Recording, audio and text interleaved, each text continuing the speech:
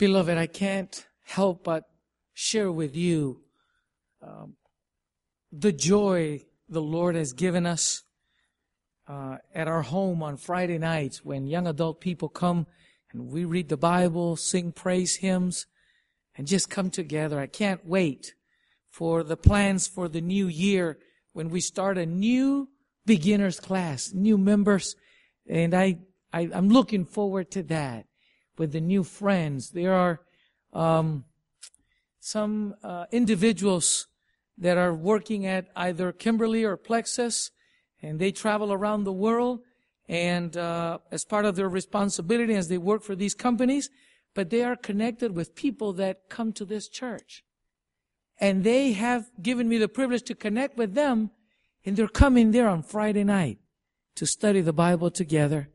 So keep in your prayer the young people of this church. I see the young people of this church here, and I ask you, please uplift them in prayer, the young adults, as we try to work together and have a wonderful time in worship. We're trying to ask the Lord to speak to our hearts, transform, make meaningful our walk with Him. And please uplift them before the Lord in your prayers and ourselves. And I pray that you too open the doors of your home. Invite friend, neighbors, and just tell them, we just want to read the Bible. Okay? We just want to open the Bible, read it there, and hear God speak to our hearts. How hard is that? Very simple. Just tell them, a group of friends, we'll have some finger food or something to drink there. We'll just get together, and we'll just share a moment there together before the presence of God. Today, as we begin our meditation, I regretfully mention to you that this is one of the most difficult times and messages that any minister ever has to speak about. If not, ask Jeremiah, who was thrown into a dungeon, into an abandoned well there at the mud at the bottom and just left there to die. Or ask the prophet Isaiah, who for taking a message to the king decided to use a saw. It was not an electrical saw, so it was kind of slow. They put him in the middle of this piece of rotten old wood and cut him in half. It was pretty. God's children, Sabbath keeper, tithe givers, who killed him. So today our message, although has to do with sanctification and righteousness by faith, it also is going to describe the Romanism within. And some of you have heard about this before. An Adventist writer, author, was speaking about Mr. Jorge Mario Bergoglio, which is Pope Francis. And they were just talking how this individual has caused quite a stir recently. And in the media, in the news. So much so, in fact, that an ardent Protestant friend said to this Adventist author, you know what? Wow, this new Pope seems like a really good guy, and he's saying some good things. Maybe he's on God's side. Well, yes, I responded, said the author, Adventist. He's saying some rather good things, isn't he? There is, however, the small matter of believing. He occupies the position of God on earth. And the little thing about believing that there is no salvation outside the Catholic Church. And the tiny issue of believing, he speaks with infallibility. And the minor point about God burning people forever in hell, including little babies who die without the Catholic baptism. And of course, the modest idea that you can pay money to the church to get people less time burning in purgatory. And besides those items, yes, he is saying some nice things, yeah. Of course, Protestantism was formed as a protest against Catholicism and the papacy. Of course, a word that refers to the position of absolute authority held by this individual. And the recent posturing of Pope Francis calls for a renewed examination of the Protestant launch by Luther and the Reformers before and after him, which you can expect, of course, that there's going to be much coming out of that.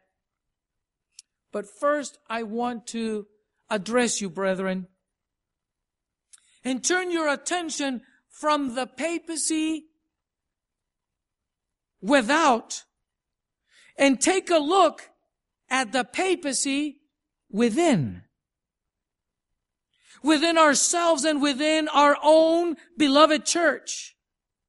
While it provides us with a very convincing illusion of personal righteousness to point away from ourselves and localize the danger as existing exclusively out there, beloved,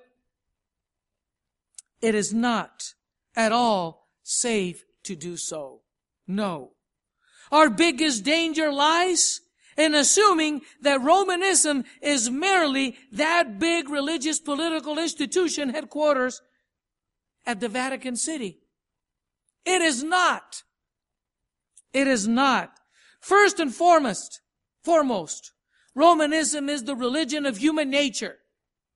Human nature in general, yours and mine included. The greatest protester himself, Martin Luther, insightfully observed, I am more afraid of my own heart than of the Pope and all his cardinals. I have within me the great Pope, and that is self. Who likes to be talked about his self? Nobody. And that's what I meant at the beginning. It's not easy to talk about you or me. Yes?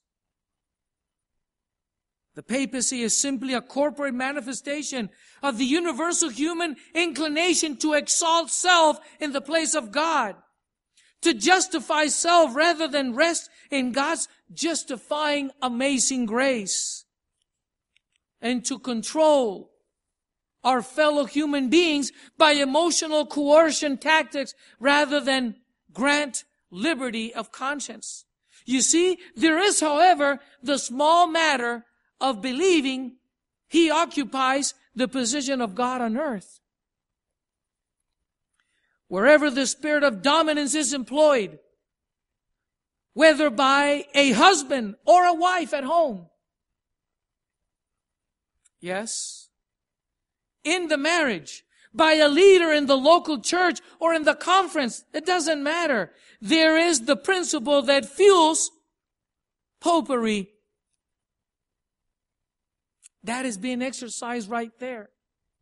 Wherever people are taught to expect God's favor in exchange for anything they might do, legalism in either the liberal or the conservative form, there lurks the false picture of God that defines papal doctrine.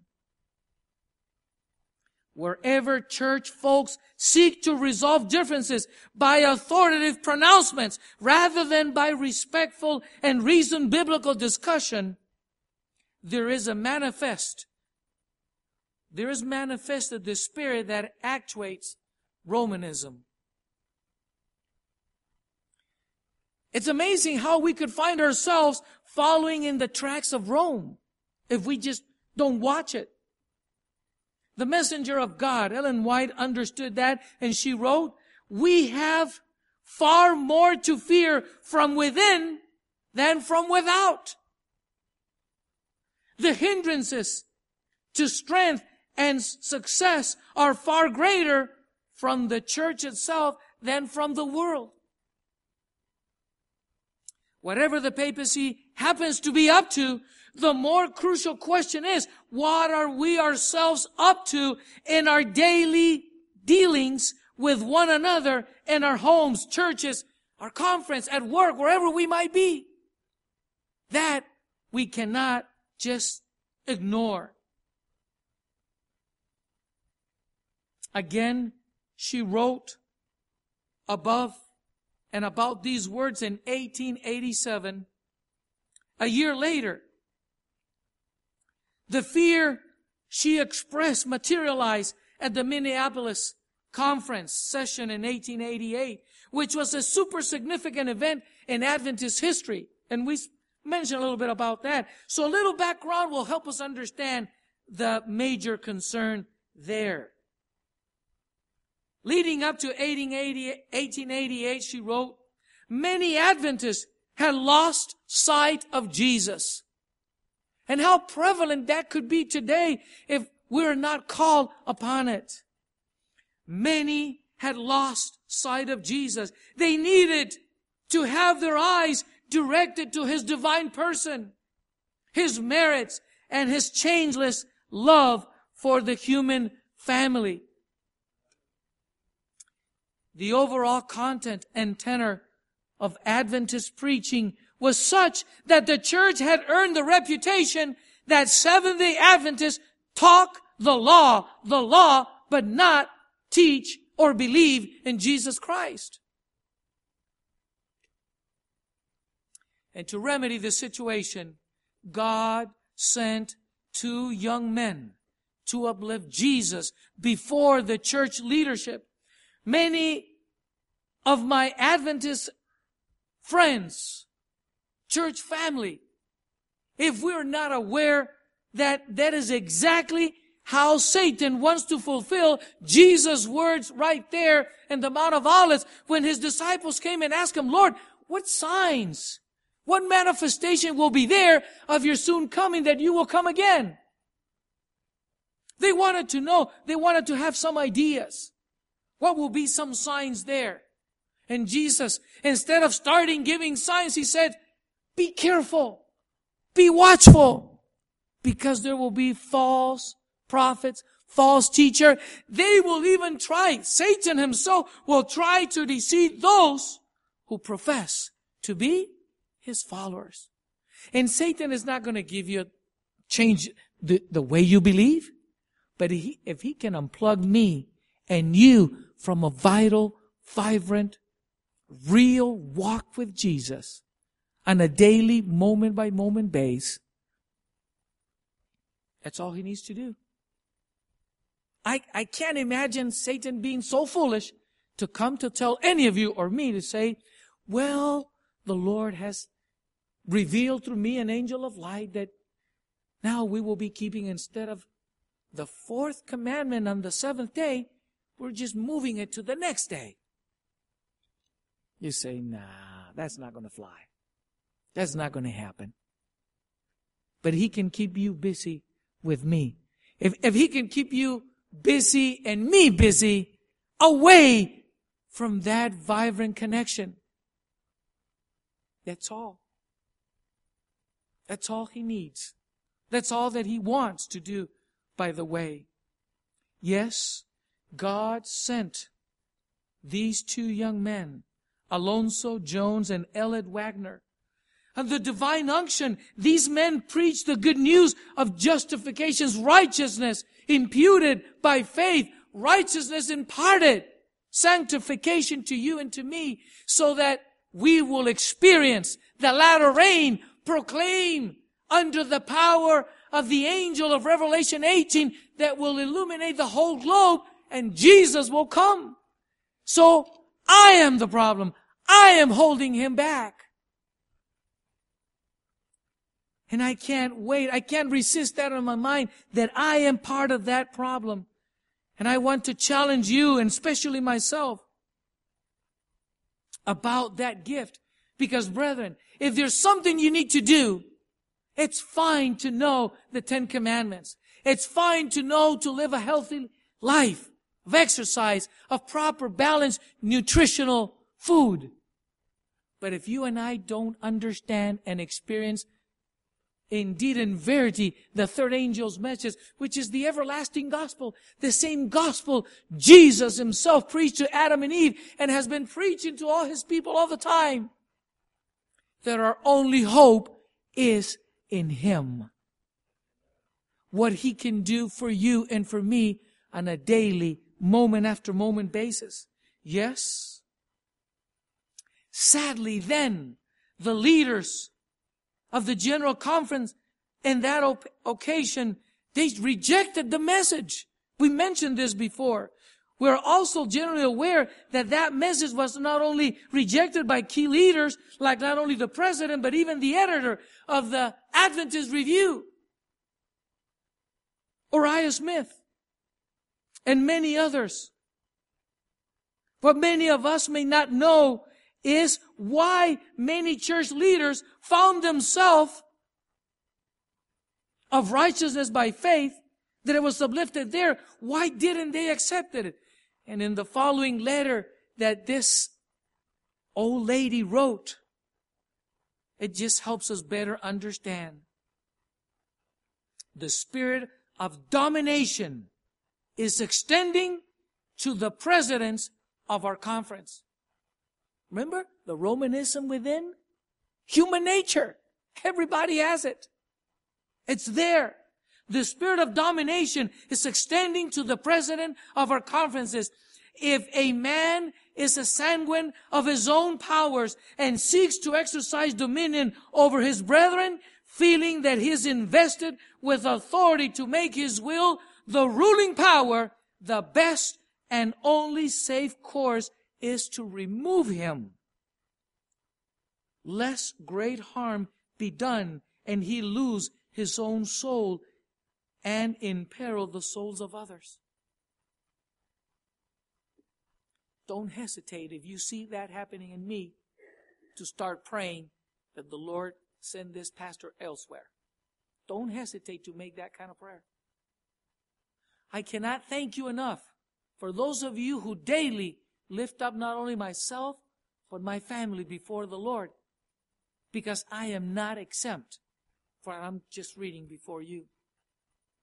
All of us are exposed to that.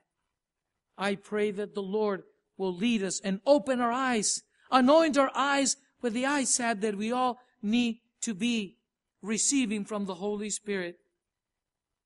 Yes, this disposition, all you are brethren, this disposition to lord it over God's heritage will cause a reaction unless these men change their course. Those in authority should manifest the Spirit of Christ. They should deal as He would deal with every case that requires attention. They should go weighted with the Holy Spirit. A man's position does not make him one jot or title greater in the sight of God. It is character alone that God values. The goodness, mercy, and love of God were proclaimed by Christ to Moses. This was God's character. When men who profess to serve God ignore His parental character and depart from honor and righteousness in dealing with their fellow brothers and sisters, oh, Satan exalts, for he has inspired them with his attributes. They are following in the track of Romanism. Beloved, it breaks my heart when I look back and I have been so foolish, loudly or in my mind, to make a comment or have a thought about any one of God's children. That should never be there. It should never. In humiliation, in repentance, the Spirit of God will speak to us to be like Jesus. Those who are joined to represent the attributes of the Lord, character, step from the Bible platform, and in their own human judgment devise rules and resolutions to force the will of others, they have just fallen in Satan's snares. The devising for forcing men to follow the prescriptions of other men are instituting an order of things that overrides sympathy and tender compassion, that blinds the eyes of mercy, justice, and the love of God. Moral influence and personal responsibility are trodden underfoot. The righteousness of Christ by faith has been ignored by some, for it is contrary to their spirit and their whole life experience. That is the experience that I pray that you will seek. But I can't give it to you. I can talk about it. I can mention it. But I have a responsibility to look for it for myself. And I pray you will capture that. If that is the only thing you can remember from this, any of the past or future messages about righteousness by faith, I pray that God will be honored. God will be recognized and invited to rule completely in our life, and Jesus will be manifested. Yes, the righteousness of Christ by faith has been ignored by some, for it is contrary to their spirit and their whole life experience. Rule has been their course of action. Satan has had an opportunity of representing himself. When one who professes to be a representative of Christ engages in sharp dealing in pressing men into hard places, those who are thus oppressed will either break every fetter of restraint, or they will be led to regard God as a hard master. They cherish hard feelings against God, and the soul is alienated from Him, just as Satan planned it should be. What can be said that starting with me and you, my beloved brothers and sisters, Jesus can make every one of us here not only a keeper of each brother and sister, but of our families that are not here, our friends, our former fellow brothers and sisters, and don't even mention co-workers. We are keepers of those that we have an influence over. I pray that no one comes to church and not be noticed. Have you ever thought, has it ever passed to you when you go to a place for the first time, you kind of want nobody looking at you? That's so human. It's so us. It's so me. And yet, isn't it fun when someone with a great smile discovers you? Hey, my friend, so happy that you're here. Hey, you won't believe what my wife did for potluck. You know, stay for potluck. We're going to have a great time together. Hey, can I sit with you? Is that okay? The question was asked in our Sabbath school today. Pastor, class members, what can we do so that everybody come and sit at the front? And I told them how embarrassed I felt in my early ministry. I will literally force people to come to the front. I said the sermon is not going to begin until everybody's over here. That was the old way, okay? Thank God it's in the past. Deep under the sea. Okay? But I would love to see the work of the Holy Spirit, that you will be here to the front, not because of the speaker, but because you're so in love, engaged with Jesus in this forever friendship with Him, that it's originated in heaven and that the Holy Spirit made it a reality. It's nothing short from a miracle. It'll happen to you only an answer to prayer. It's not going to be automatic. It's not because it shows in the bulletin, sit in the front. It's going to be only an answer to you saying, Lord, I want to come to the front because I don't want to miss a word of what you have for me in store. Through that horrible speaker that has English as a second language. And Lord, have mercy on his soul. But speak to me even through him. Would you do that? God will honor your prayers. God will honor your prayers. Yes. A few points. Church leaders who manifest the spirit of dominion should be removed from their positions, period. 2, a man's position, whether it be a pastor, conference president, or a general conference president, does not make him any greater in God's sight than any other church member. Character alone is of value before God that we want to grow. Lord, if I am the kind of person who's not the nicest, kindest, change me. I can't change myself. You change me from within out. God will do that. Actually, He's anxious to do that. He's waiting for mine and your prayer in that direction. 3, church leaders who devise rules and resolutions to force the will of others are following in the track of Romanism. The attitudes and tactics with which human beings deal with their own fellow human beings when they are in a position of authority reveal whether they are under the liberating influence of the gospel of Christ or under the oppressive influence of papal principles.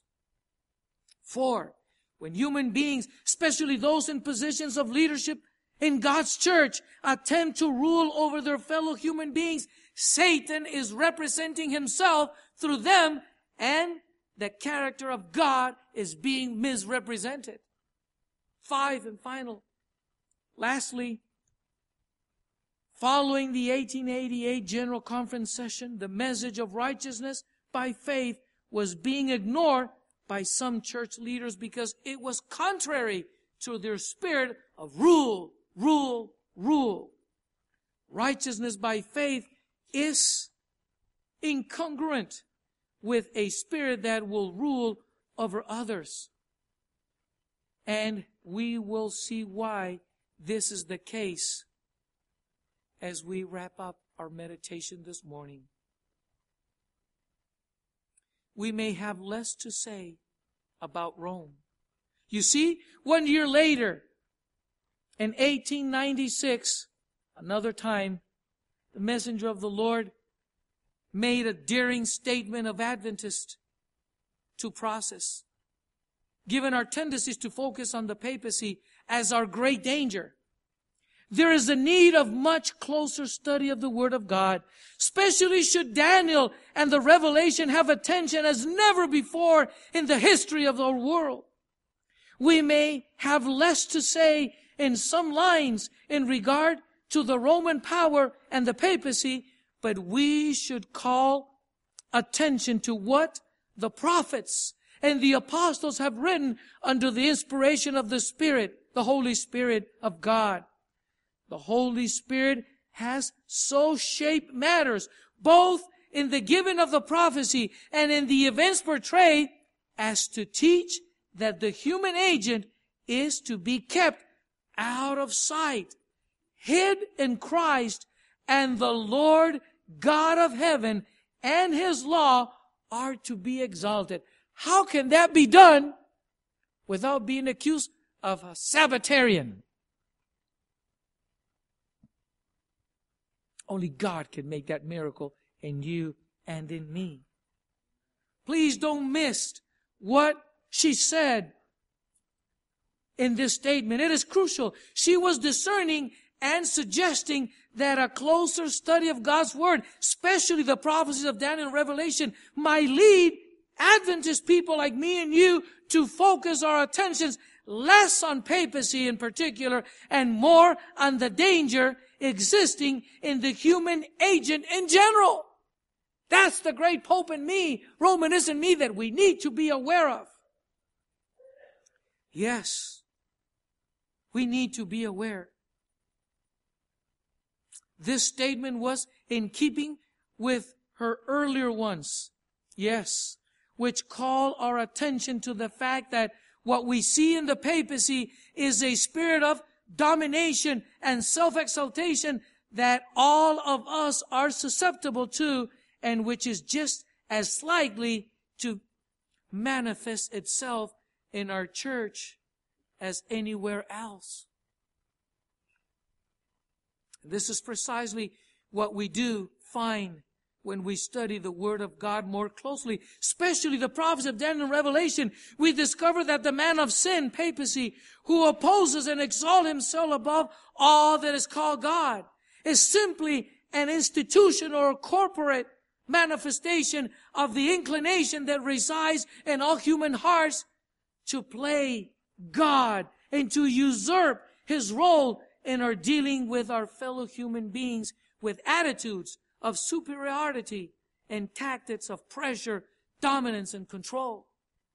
That can happen anywhere, even in the home.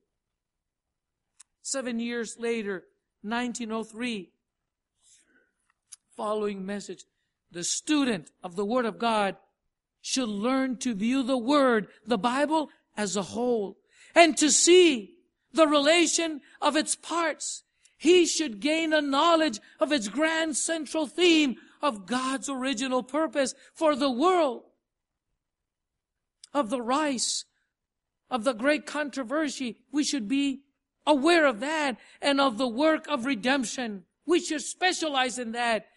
You and I, as students of the Word of God, should understand the nature of the two principles that are contending for supremacy, and should learn to trace their working through the records of history and prophecy to the great consummation.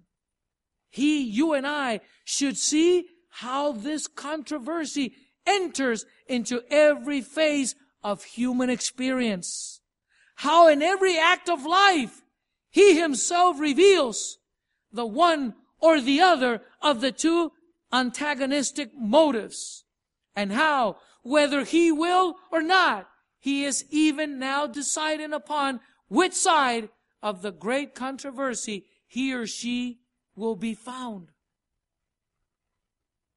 This is such an amazing, insightful dissolution of what's really going on in human history as revealed by Bible prophecy. Beloved, I want to close with you now, inviting you, challenge you in the name of Jesus. Make righteousness by faith, or justification by faith, the theme of your life. If you get that right, everything else will fall in place. Because as you and I become students of the Word of God, the Word of God will reveal to me like a mirror what needs to be taken care of by Surgeon Jesus. Jesus knows where He needs to work in my heart. Leave this sanctuary with a determination in your heart to ask Jesus to put such a smile in your face that you will be like honey and bees. Wherever there's honeys, there will be bees. You will be like a magnet. Jesus in you, Jesus in me. I can't wait until I get to the door and shake your hands and just pass the passion He puts in my heart for you as my brothers and sisters in Christ. I get to miss sometimes Grandma, so I catch her one day over here as she was walking out this door. Go out of your way to greet your fellow brother and sister. Let them know. You know what?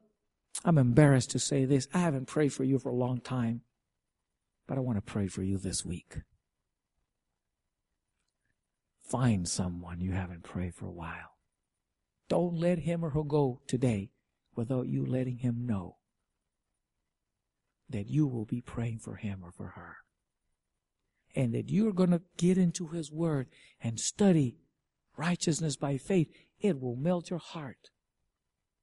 And you will disappear as Jesus is being lifted up, and all men will be drawn unto Him.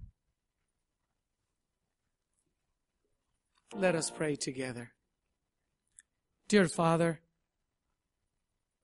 I am just so thrilled when I see the little children after the story just going out there with a little basket collecting an offering, the lamb's offering. As I see my dear deaconesses come to the front who will be ushering us out. As I see every one of my brothers and sisters, members of the body of Christ this morning. Lord, give me the same intercessory mind of prayer that led Jesus to leave His throne of glory and come to this world to save us. Lord, seal in us through your Holy Spirit such passion to pray for one another, to see your kingdom come soon and be home at last with those you've given us the joy to introduce to Jesus. That miracle we ask, we are praying for, and we have chosen to believe because we ask it like Jesus taught us in His name. Amen.